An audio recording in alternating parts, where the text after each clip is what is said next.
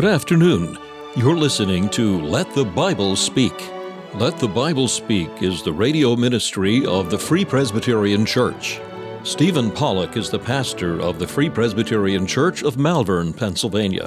Thank you for joining us today as he opens the Word of God and lets the Bible speak.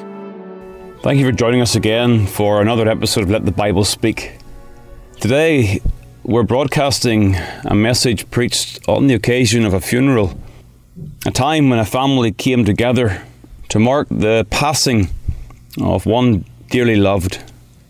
The Bible tells us that it is better to be in the house of mourning than it is to be in the house of feasting. That sounds strange to your ears, but it indicates the importance of considering our latter end. For the Bible tells us elsewhere that it is appointed unto man once to die. And so when we gather on the occasion of a funeral, it is an opportunity for us to consider our own standing before God. We have only one life to live. It'll soon be past, and only what's done for Jesus will last. And so I trust today that this message will be a blessing to all who hear. I'd ask you at this time to please turn your Bibles, if you have one. We're going to read from the Psalm 92, and we're going to read from the verse number 12. The righteous shall flourish like the palm tree. He shall grow up like a cedar in Lebanon. Those that be planted in the house of the Lord shall flourish in the courts of our God. They shall still bring forth fruit in old age. They shall be fat and flourishing, to show that the Lord is upright. He is my rock, and there is no unrighteousness in him. Let's just pray for God's help again. Eternal God and our Father in heaven, we thank you, Lord, for your word. We thank you the word is always relevant in every situation in life. We thank you, Lord, we come this morning to reflect upon the glory that you have shown to us in the person and work of your dear Son. And we pray that as we reflect upon the Word, and that Christ would indeed have all the preeminence, and that His name would be glorified, and that all of our hearts be drawn unto Him. Help us, O Lord, to attend to the Word. We pray, O Lord, that the Word would indeed have a resting place in our souls. We pray in Jesus' name. Amen. Amen. Well, I think we would all say at this point that we have enjoyed a service that is to the glory of God. The child of God, when it comes to their funeral service, in many ways want very little attention drawn to themselves. I've heard this many times in pastoral ministry. Those saints of God, when they're discussing the arrangements for their memorial service, it's often the comment, I don't want any fuss about me. I want the Lord to have all the glory. Because that is the heart of the true child of God. It is not about self-promotion. It is about a time to reflect upon what God has done for them and in them for His glory. These services are, of course, a time for sorrow. There is in every heart the desire for one more time together, one more conversation, or as was said, just one more time to hear a prayer offered. These are truly times to sorrow. It is right and proper to grieve and express that sense of sorrow. And yet at the same time there is great joy, and we've sang some joyful hymns as we reflected upon the grace of God that saves a soul and carries them all the way home to heaven. That's what we're here to reflect upon. The gospel message of Jesus who saves His people from their sins. That's His name. He was called Jesus because He would save His people from their sins. And as I listen this morning and I'm heartened by the testimonies, I think we can say that the words of verse number 13 are certainly true in the life of Mr. Danko. That he that was planted in the house of the Lord, he flourished in the courts of our God. And in many ways that is true more today than it ever was before. And so what you see in these verses, you see language and description and metaphor and simile that describe the flourishing of the righteous. Verse 12, the righteous shall flourish like the palm tree. Poetic scriptures, drawing pictures with words to help us understand the nature of what God does in the life of His children. And there are just four very simple things that I want to draw your attention to regarding this flourishing. First of all, it is contrasted with the flourishing of the wicked. The righteous, verse 12, shall flourish like the palm tree, but that's not the first time that the word flourish has been used in this psalm. Back in the verse number 7, it refers to the wicked. The wicked spring as the grass, and when all the workers of iniquity do flourish, it is that they shall be destroyed forever. In the Bible, there is very clear division drawn between people in humanity. Every gathering, every congregation can be divided down the middle between those who are referred to as the wicked and those who are the righteous. Those who are the saved and those who are lost.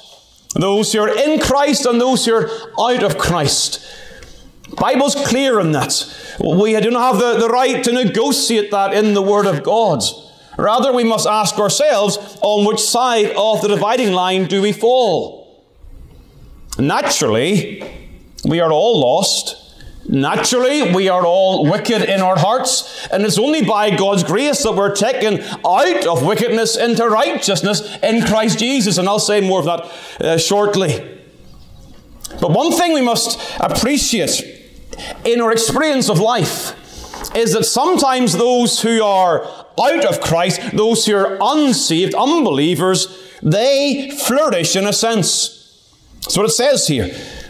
They, workers of iniquity, do flourish. The word flourish is used 4 times in this psalm, actually translating 3 separate Hebrew words. And it is one of the great dilemmas of the child of God. Why do the wicked prosper? Or perhaps it may be your question today. Why would you bother living your life for God? I can do just fine in this world without having the Lord in my life. Why would I want to live under what you might think to be the restrictions of obedience to Christ? You're here to reflect upon the life of a man of God, and you may say, well, what was it really all for? Well, let me be careful and warn you again that yes, there is in this scene of time the potential for you to flourish and be very successful. You may do well materially. You may well indeed have a large family around you. You may know much prosperity. You may even be in good health for many, many years.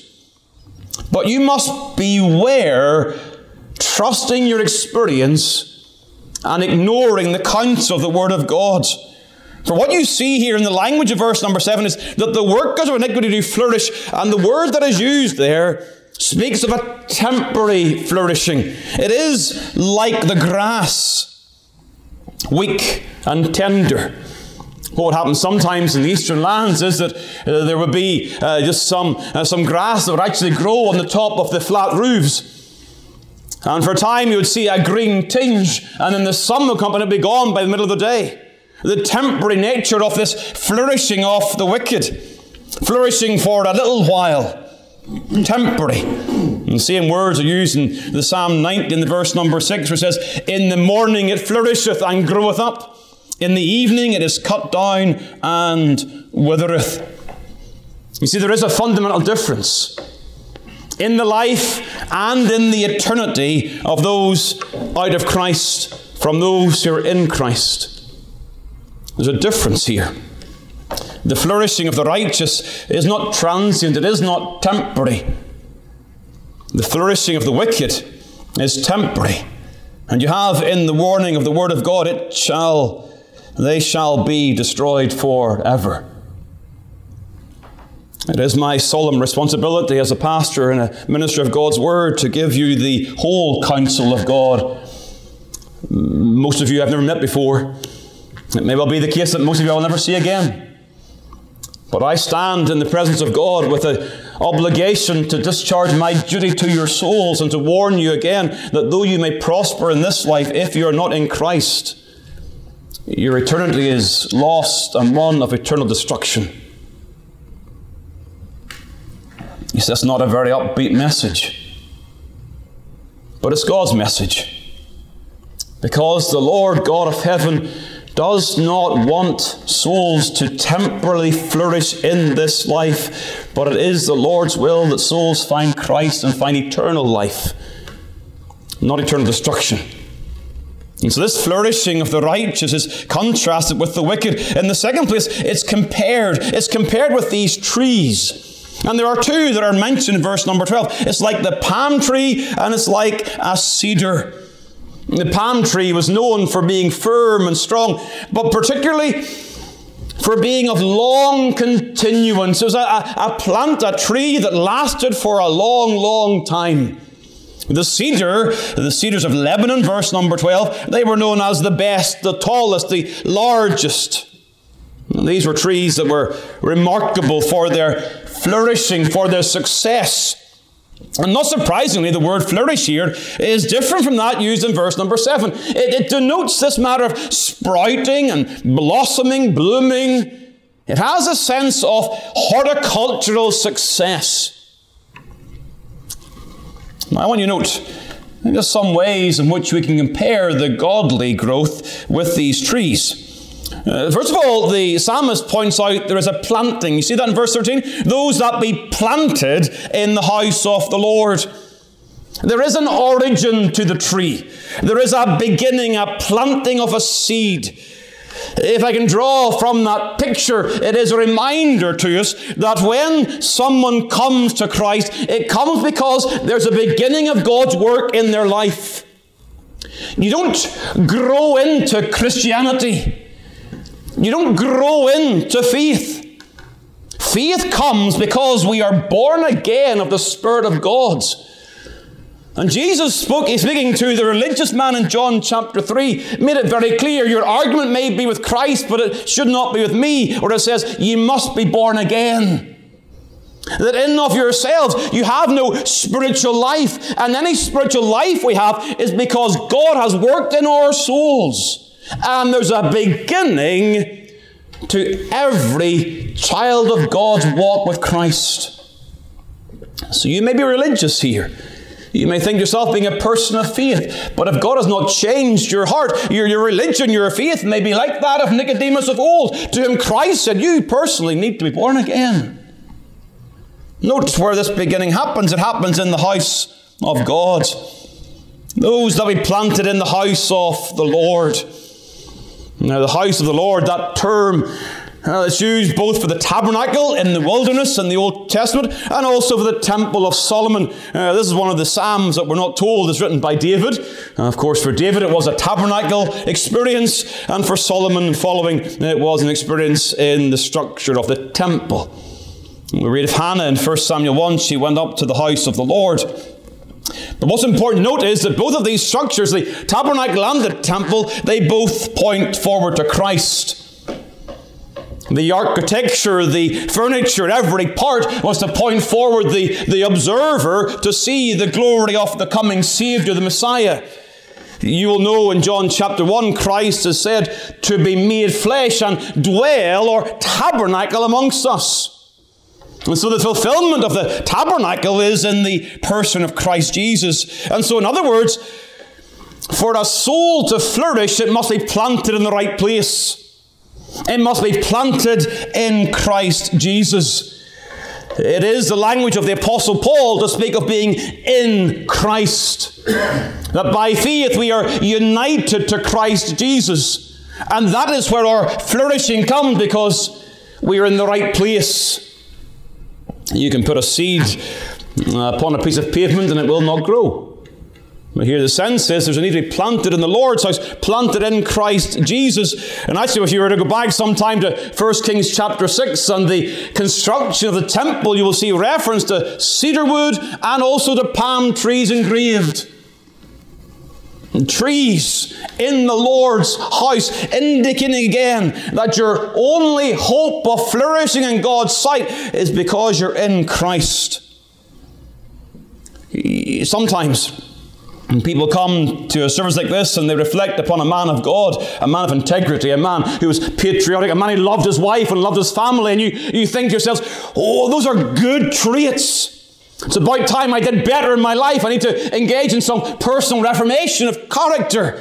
I tell you, there is no flourishing unless you're first in Christ Jesus. You may improve your life externally, but to truly flourish, you must be in union with the source of all life, Jesus, the way, the truth, and the life. And there is no true life outside of Christ. And so, as I said from this place already today, it is the vital importance in your heart right now that you are in Christ by faith. You've come to trust in Him. And He's your only hope and your only Saviour. And so those who flourish, they are planted in the Lord's house. They also are those who put down roots. That's the sense of the cedar of Lebanon.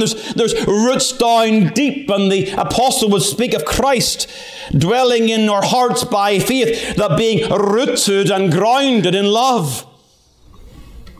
The importance of being established in our faith. One thing I think I've experienced in the past week, listening to various accounts and testimonies, was of a man of God who had put his roots down deep in the Word. The true child of God understands that they will flourish when they're deep in the Scriptures. And again, I want to encourage you. Perhaps you're here today and you're reflecting upon a grandfather, a father, whatever relationship you may have, and you're reflecting upon it, and you see a man to admire.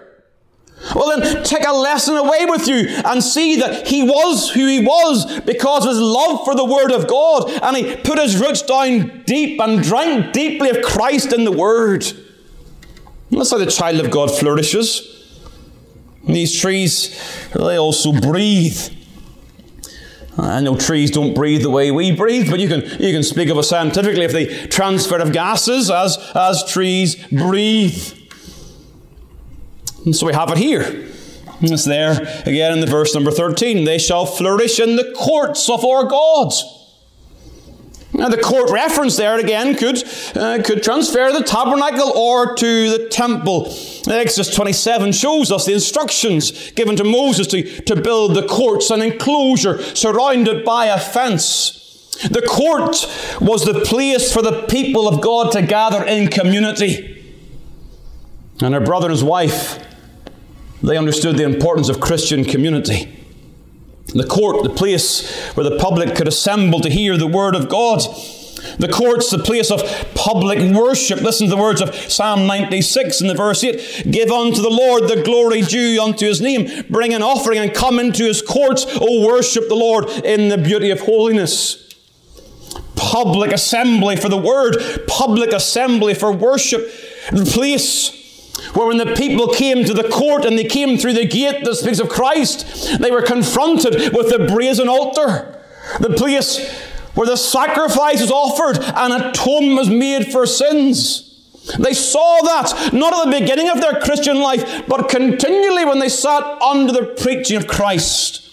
And this is how the people of God flourish. They see the laver where they can wash themselves in the water of the Word. And the child of God, the tree, flourishes in such an atmosphere. So again, I want to encourage you. Wherever you are today, perhaps you've come to faith in Christ, and perhaps you see your need to progress. I tell you, it is God's Word that the only way that we truly flourish in the life of God is by being part of a godly Christian community where Christ is exalted. A simple application with profound implication to our lives. That as part of God's people, we then flourish as part of God's assembly. And so this flourishing is contrasted with the wicked, is compared with these trees. And then we see it continues very quickly. It continues. And we've heard that testimony today. They shall still bring forth fruit in old age. They shall be fat and flourishing. Well, we've heard the notes of that certainty as we've reflected upon the testimony of a man of God. He brought forth fruit in old age. Note the shalls of the promises of God. There is no doubt here, no conjecture. They shall still bring forth fruit in old age. Not a temporary flourishing, not like those seeds in the parable of the sower that spring up for a while and then wither away, but the fruit of endurance in the life of a child of God. Note, there is fruit in old age. You're never too old to be of use in the service of Christ. Oh yes, your natural vitality may change, but we praise God that those whom He saves, He keeps, and He makes them useful in every generation. I was asked to refer to one other psalm in the course of this message, and I'll do so now. Because the fruits of our brother's life is a fruit that is manifest in the testimony of grandchildren who speak of their own faith in Christ. And so one generation shall praise thy works to another. Psalm 145 in the verse number 4. There's a passing on and a fruitfulness in older age. Is a fruitfulness seen in the vitality of grandchildren who have given their lives for the same Saviour. And so, dear grandchildren today, have you come to know your grandfather's Saviour? I feel very confident that his prayer, if he was reflecting upon this time before he passed, his prayer would be that his children, his offspring, would once more hear the gospel and come to know Christ. And in old age, he would even have that fruitfulness, that service for Christ. They are fat and flourishing. Oh, to be spiritually obese, to be fed of the good things of the Word of God in old age. It's like the tree. It gets wider with age, and so it is for the child of God. They grow and they mature in their understanding of the gospel. And so you get a testimony like we heard tonight. He prayed with vigor in his older age because he knew his God. This is what grace does. Grace is not an insurance policy for heaven. It is rather the substantial, the radical work of God's grace in someone's life where they're changed. And that change develops and matures to the point that is perfected when they shall see Him face to face. You will note they are flourishing. They shall be fat and flourishing. It's not a different word for the word flourish. This speaks of literally being green. It's a picture of the deciduous trees, and in fall the leaves change colour. Here, the child of God, their leaves don't change colour. They're green when they die. We see the natural frame withering. We experience it in our own lives. We see it in the mirror day by day. And you've seen it in the life of your loved one. There's a withering of the mortal flesh. But his soul was green as he leaves this scene of time and goes to be with his Saviour. And the glory that he enjoys now is a glory of someone who is flourishing in the presence of the Saviour. And you see, notice we close, that all of this is confirmed by the character of God. The righteous shall flourish, verse 15, to show that the Lord is upright. He is my rock, and there is no unrighteousness in him. You see, up to now, I haven't really spoken about this word righteous. Does it mean that you're a good person? Well, in part, it has that sense. But to be righteous in the Word of God is to be righteous when compared with the standard of God's law. And the Bible says there is none righteous, no, not one. But the same Bible tells us that Christ came as the just one, the righteous one. And as Christ came into this world, He came to bleed and die on a cross for sinners. And He came to live in this world to perfectly obey the law of God. So He is the just one who dies for the unjust to bring us to God. And so the great message of the gospel is that we in and of ourselves are unrighteous, but we are righteous in Christ Jesus as we are given the gift of His righteousness when we come to believe the gospel. And so as we stand in the presence of God, though we of ourselves are unrighteous, in His sight we are righteous, not because of ourselves, because of the work of His Son. And the reason that Romans chapter 8 can be read this day and nothing can separate the child of God is because the child of God is righteous in the sight of God. And a righteous God cannot send the righteous to a lost eternity. But the righteous God keeps the righteous for all eternity. So that those who come to know Christ, they are not lost, they are kept, and thus they shall flourish. And so once more, I appeal to your souls today. I do not know where you stand in the presence of God today. But you're either righteous or you're unrighteous. You're either still in your sin's nature or else you've come to know Christ. And if you know Christ, then you have the glorious prospect of being in the presence of a righteous God who will not let you go. And as He kept your loved one, so He can keep you. Saved by grace, kept by grace, glorified by grace. To God be the glory alone. I commend my Saviour to you afresh today. He is worthy of your love. He is worthy of your affection. And if you will have Him, He will not ever cast you out. This is a glorious gospel. And we are here focusing upon one individual's experience of that gospel. For the Bible says that whosoever shall call upon the name of the Lord shall be saved. And that includes you. And may God be pleased to encourage your hearts and to bless His word to your souls today for His name's sake.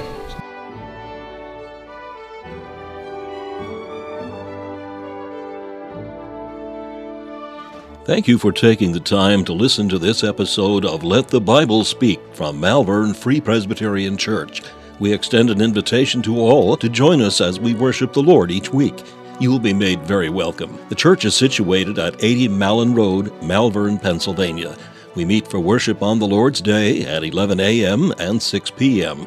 A Bible study and prayer meeting is also held on Wednesday evenings at 7 p.m. If you'd like more information about the gospel or the church, please call 610-993-3170. That's 610-993-3170. Or email malvernfpc@yahoo.com. We preach Christ crucified.